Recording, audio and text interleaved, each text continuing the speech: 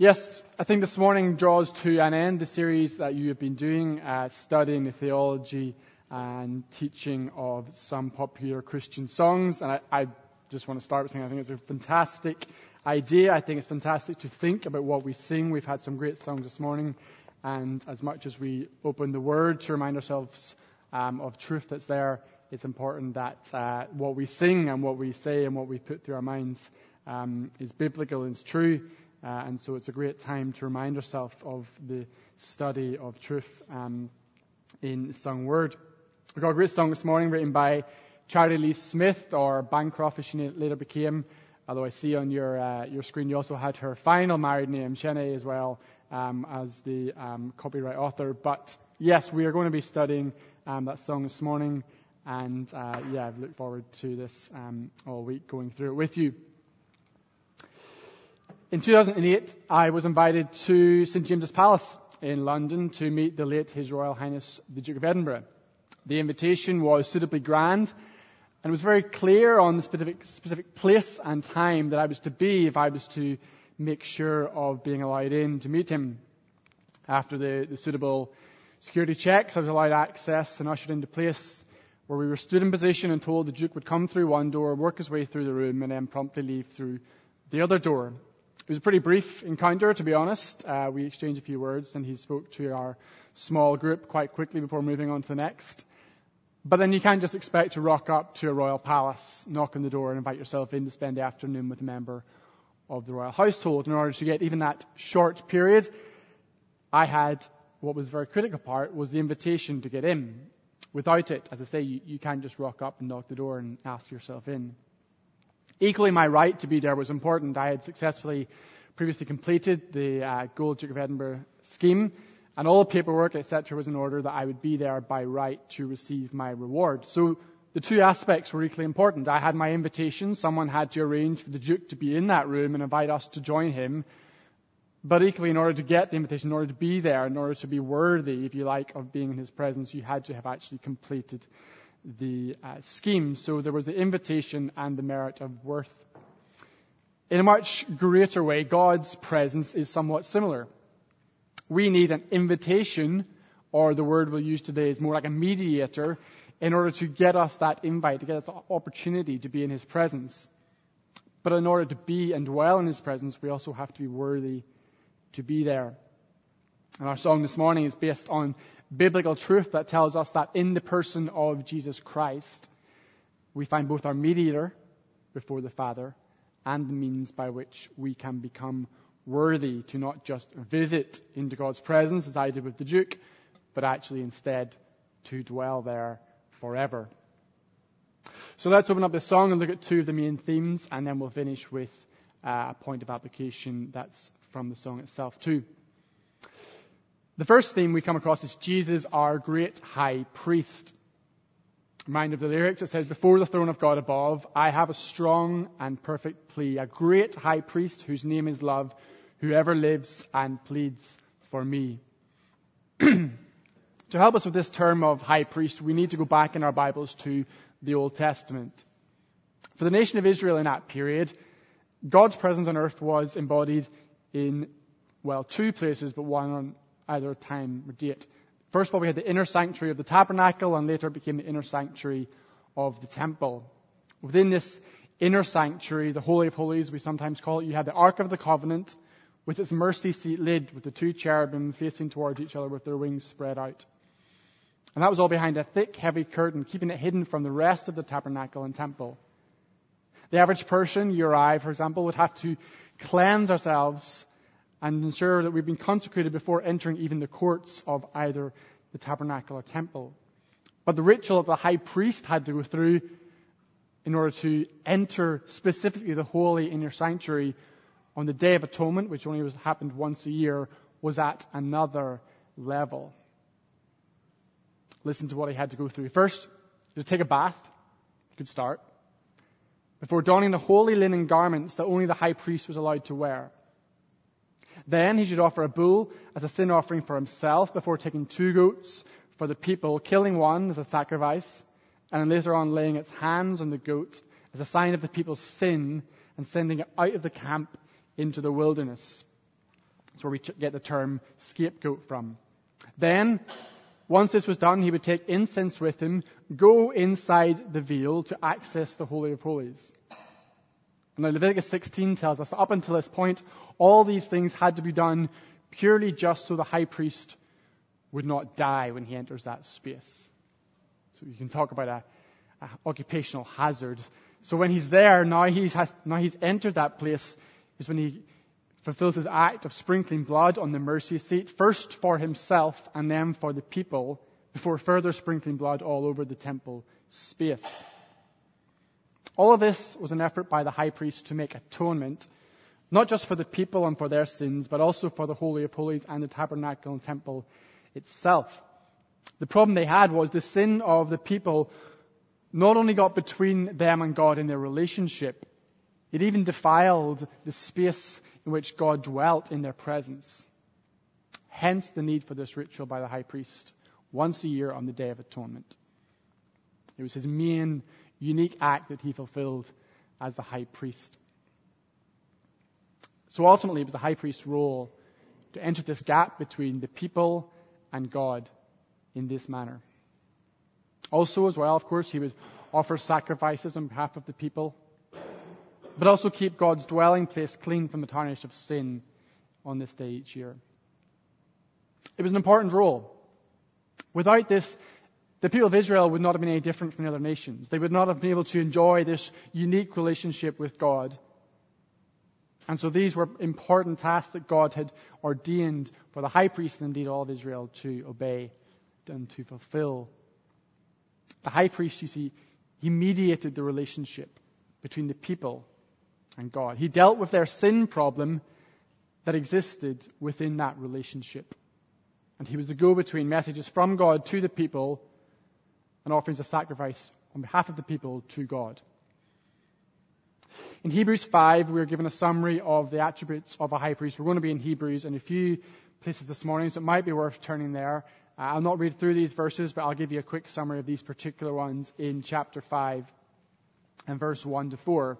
We are given a summary of the attributes of a high priest. Firstly, we're told that they come from among man. They are to be a peer, an advocate from among humankind itself. They weren't to be from outside, they were to be within the Israelite community. Second, their responsibility was to act on behalf of men in relation to God. They were to be in that position, as we've discussed, approaching God on behalf of the people. Thirdly, we're told that they are to deal gently with the ignorant and wayward. They are to be aware of their own weaknesses so they can do that humbly. They're also to be aware of God's teaching so that they can do it rightly. Fourthly, they are to offer sacrifices for sin, first always for their own, and then also for those of the rest of the people. And fifthly, they are called to the role by God. Your young Israelite at Sunday school would not just be allowed to say, what are you going to do when you grow up? I'm going to be a high priest. You don't get to volunteer into the role. You're called to it by God. And that was primarily through the lineage that came from Aaron.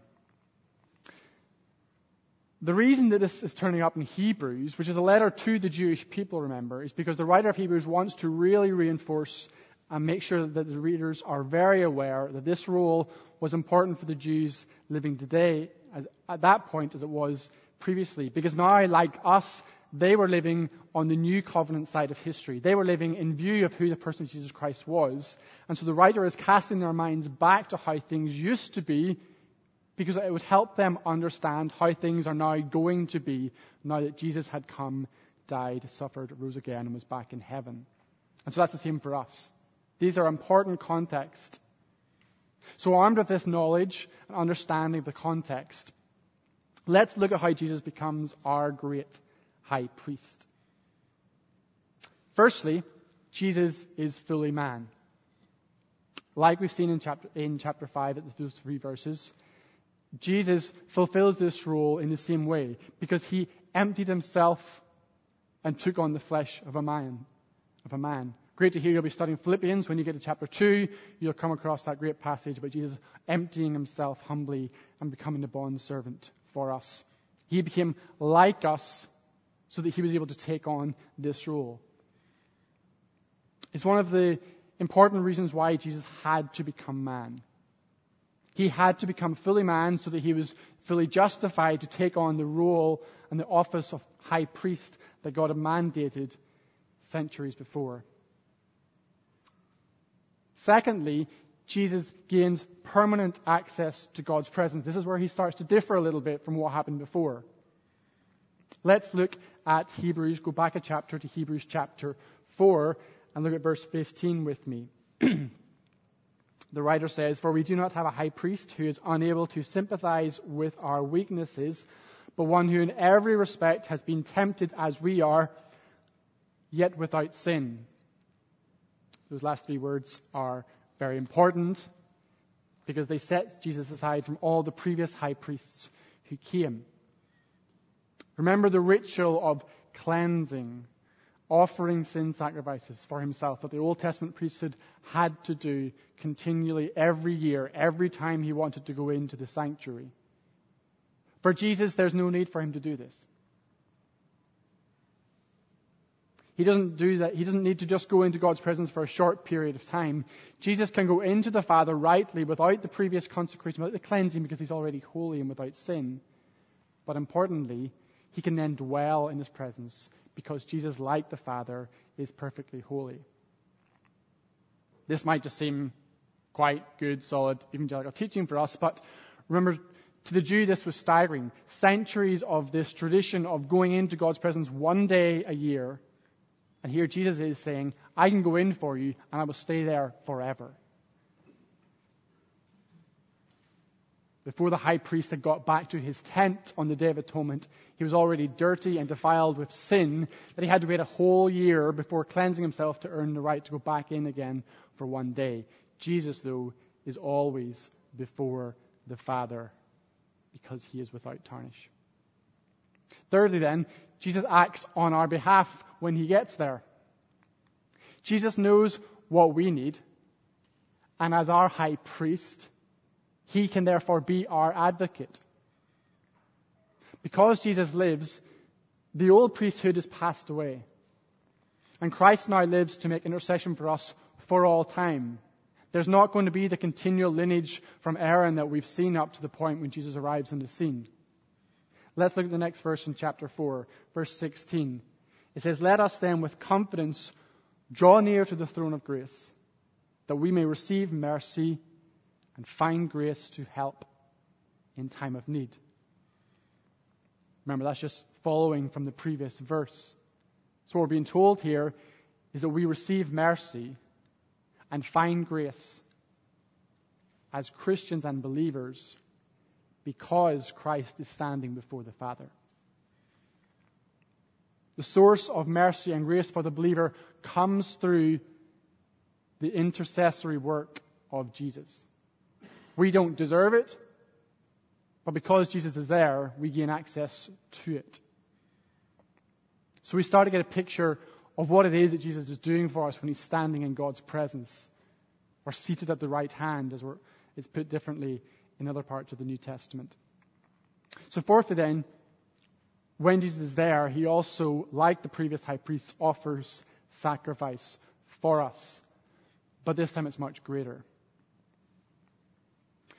You see, if we just go back a minute, just by having Jesus in God's presence as our great high priest, it doesn't deal with our problem of sin. Yes, it's great that Jesus is there as our high priest, but that doesn't straight away make us free of sin. Flip over a couple of pages to Hebrews chapter 9, and we see in verse 22 what the writer is trying to explain through this point. It says, "Indeed, under the law, almost everything is purified with blood, and without the shedding of blood, there is no forgiveness of sins." Now stay with me, because this is important. It helps us understand the cross much better. By having Jesus as our perfect advocate, think of a courtroom. We're in the dock. We're the one being charged. We've got the perfect advocate. Jesus representing us before the Father. We're receiving mercy and grace from him as much as we have right to because of his advocacy. but we're still found guilty. We know our guilt of sin. The perfect advocate still can't get you off the hook on that one. You're still found guilty. Having a perfect advocate who's willing to represent you doesn't straight away make you free. That comes through a separate act. We're told in Hebrews 9 that there's no forgiveness without the shedding of blood. Because as God has been teaching his people for thousands of years at this point, there is a cost to forgiveness. He's teaching them about redemption. And so Jesus is going to do something about that too. I came across this sign at Botanic Gardens recently. Cleanse your souls. I thought they're close. They're close. They've almost got the right idea. And I think it's a very deliberate play on words. But if I can flip it back to what it should be, we do indeed need our souls to be cleansed. Maybe just slightly different from the nice folks at Botanic Gardens think. And so that brings us on to our second point. Jesus, the theme from this song, Jesus, our perfect sacrifice. So not only is he the high priest performing the sacrifice, we're going to see Jesus himself puts himself on the altar as the sacrifice. Upward I look and see him there, the song says, who made an end to all my sin because the sinless Savior died. Not a word you're expecting. This is the first time of hearing about Jesus. My sinful soul is counted free, for God the just is satisfied to look on him and then pardon me. As we've already looked at, the sacrificial system was a reminder of the cost of sin. And it taught the Israelites of the need for redemption. You see, the bulls and goats were never sufficient to last. It says that elsewhere in Hebrews and elsewhere in the New Testament. So they needed to be repeated. They were a covering up of sin. In order that we would continue to have that relationship, the Israelites could continue to have that relationship with God. But it wasn't restoring them back to that permanent peace, that permanent oneness that Adam and Eve first enjoyed with God in the garden. Rather, this repetitive process, shedding blood of animal after animal, provided just that covering. And Jesus, rather than partaking back in the old method of continual sacrifices, one after another, to continue this covering up process, he provides a way that will fulfill our need for redemption and draw a close to the sacrificial system once and for all. He offers the perfect and, importantly, the final sacrifice of his own body. Final bit to look at in Hebrews is on chapter 9, go on down, and we'll pick it up in verse 24. Back up. For Christ has entered, not into the holy places made with hands, which are copies of the true things, but into heaven itself.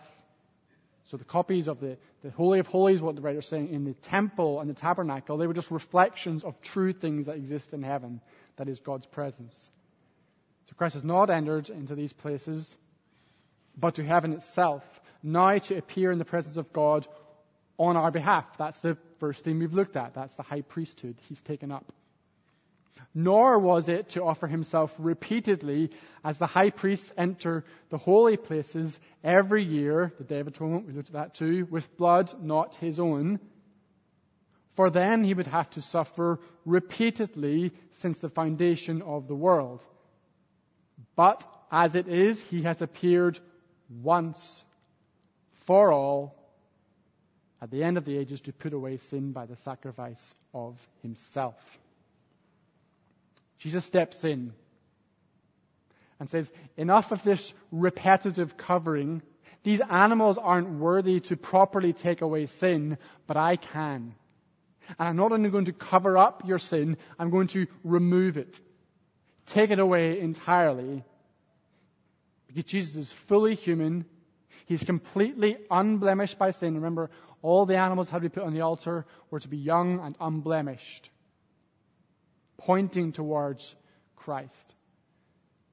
And Jesus says, so my life can be offered as a perfect substitute for all people who accept my offer.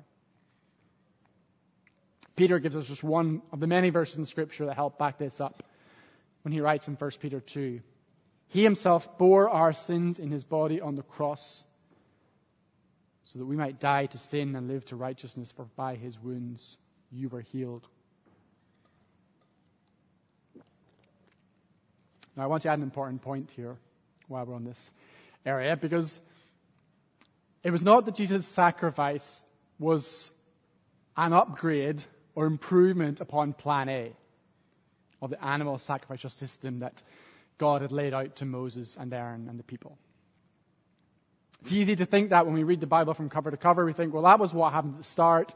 Jesus came along and said, this isn't really working, guys. Let's just go for the big hit. Let's just go in. I'll sort it out once and for all. Done. There we go. That was a lot easier than the repetitive method. No, don't be tempted to think about it that way. Remember, in God's mind, time is not linear. This whole plan was all part of one plan. We read it chronologically as we do to learn. And he was certainly teaching Israel something and making them wait for Jesus. God's mind alone appreciates that fully. But instead, the Mosaic sacrificial system was a shadow of Jesus. It was always designed to point to Jesus.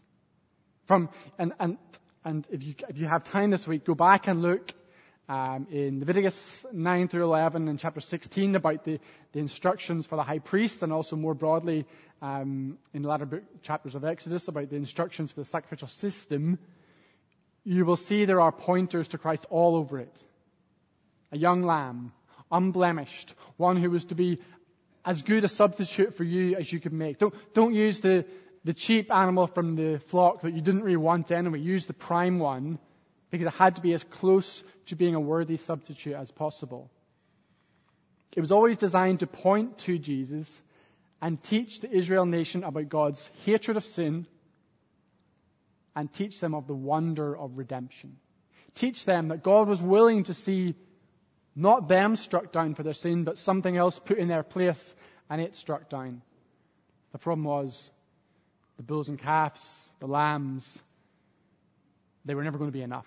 They didn't have the power to take the sin of all the world on themselves, because they weren't the full worthy substitute. But Jesus was. The blood that was spilled was always a signpost towards Christ's blood. And the need for a substitutionary lamb sacrifice or animal sacrifice was always a signpost to Jesus being our ultimate and perfect and right substitute. That's why in first century Israel, the idea of Jesus becoming our substitute and dying in our place was so much more revolutionary than it perhaps is to us as evangelical 21st century Christian believers. They were living in this historical age, and Jesus came along and said, getting rid of all that, I'm here. What was his cry on the cross? It is finished. When Christ died, the need for continual sacrifices was ended once and for all. And when he stood up as our high priest, the lineage of priesthood was cut down and ended. And that's why, folks, the Bible teaches that today there is no need for high priests to continue. There's no need for sacrifices to continue. And unfortunately, many around the world see past that important teaching of the Bible and continue, sadly, to dwell in an age of priesthood, of a mediator that isn't Christ, and a sacrifice that isn't his body on the cross for them. So we have Jesus, our great high priest. The song teaches us about Jesus, our perfect sacrifice.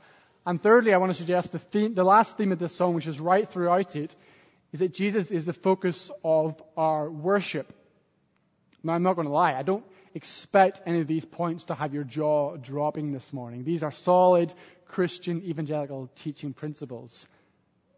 But the reason that we need to continue to go back to them is because they are so fundamental and so important. The gospel's simple, folks. The Bible's here. God's not made an enigma Rubik's Cube that it takes years of study and hard work to understand. It's very clear, and songs like this are brilliant at helping us understand the clarity and in many regards the simplicity of the gospel message.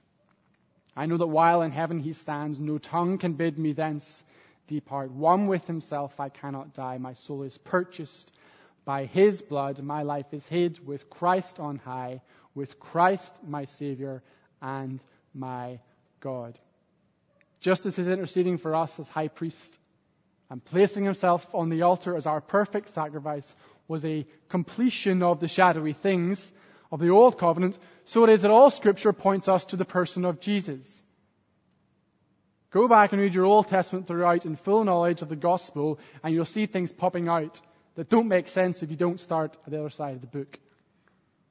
It is Christ that invites us to come to the Father, but also Christ himself, who is the way to God.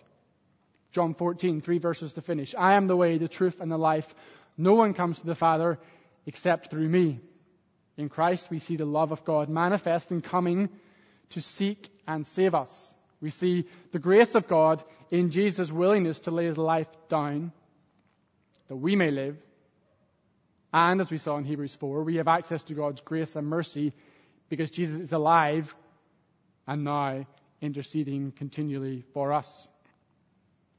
And also, as the song reminds us, in Christ we find our guarantee, our confidence in knowing who we are, children of God, worthy to dwell with him forever. You see, it cannot be overstated how much our worship of God should center on the person of Christ. Now, of course, the Bible is filled with exhortation to give praise to God the Father and the Holy Spirit as well as Jesus.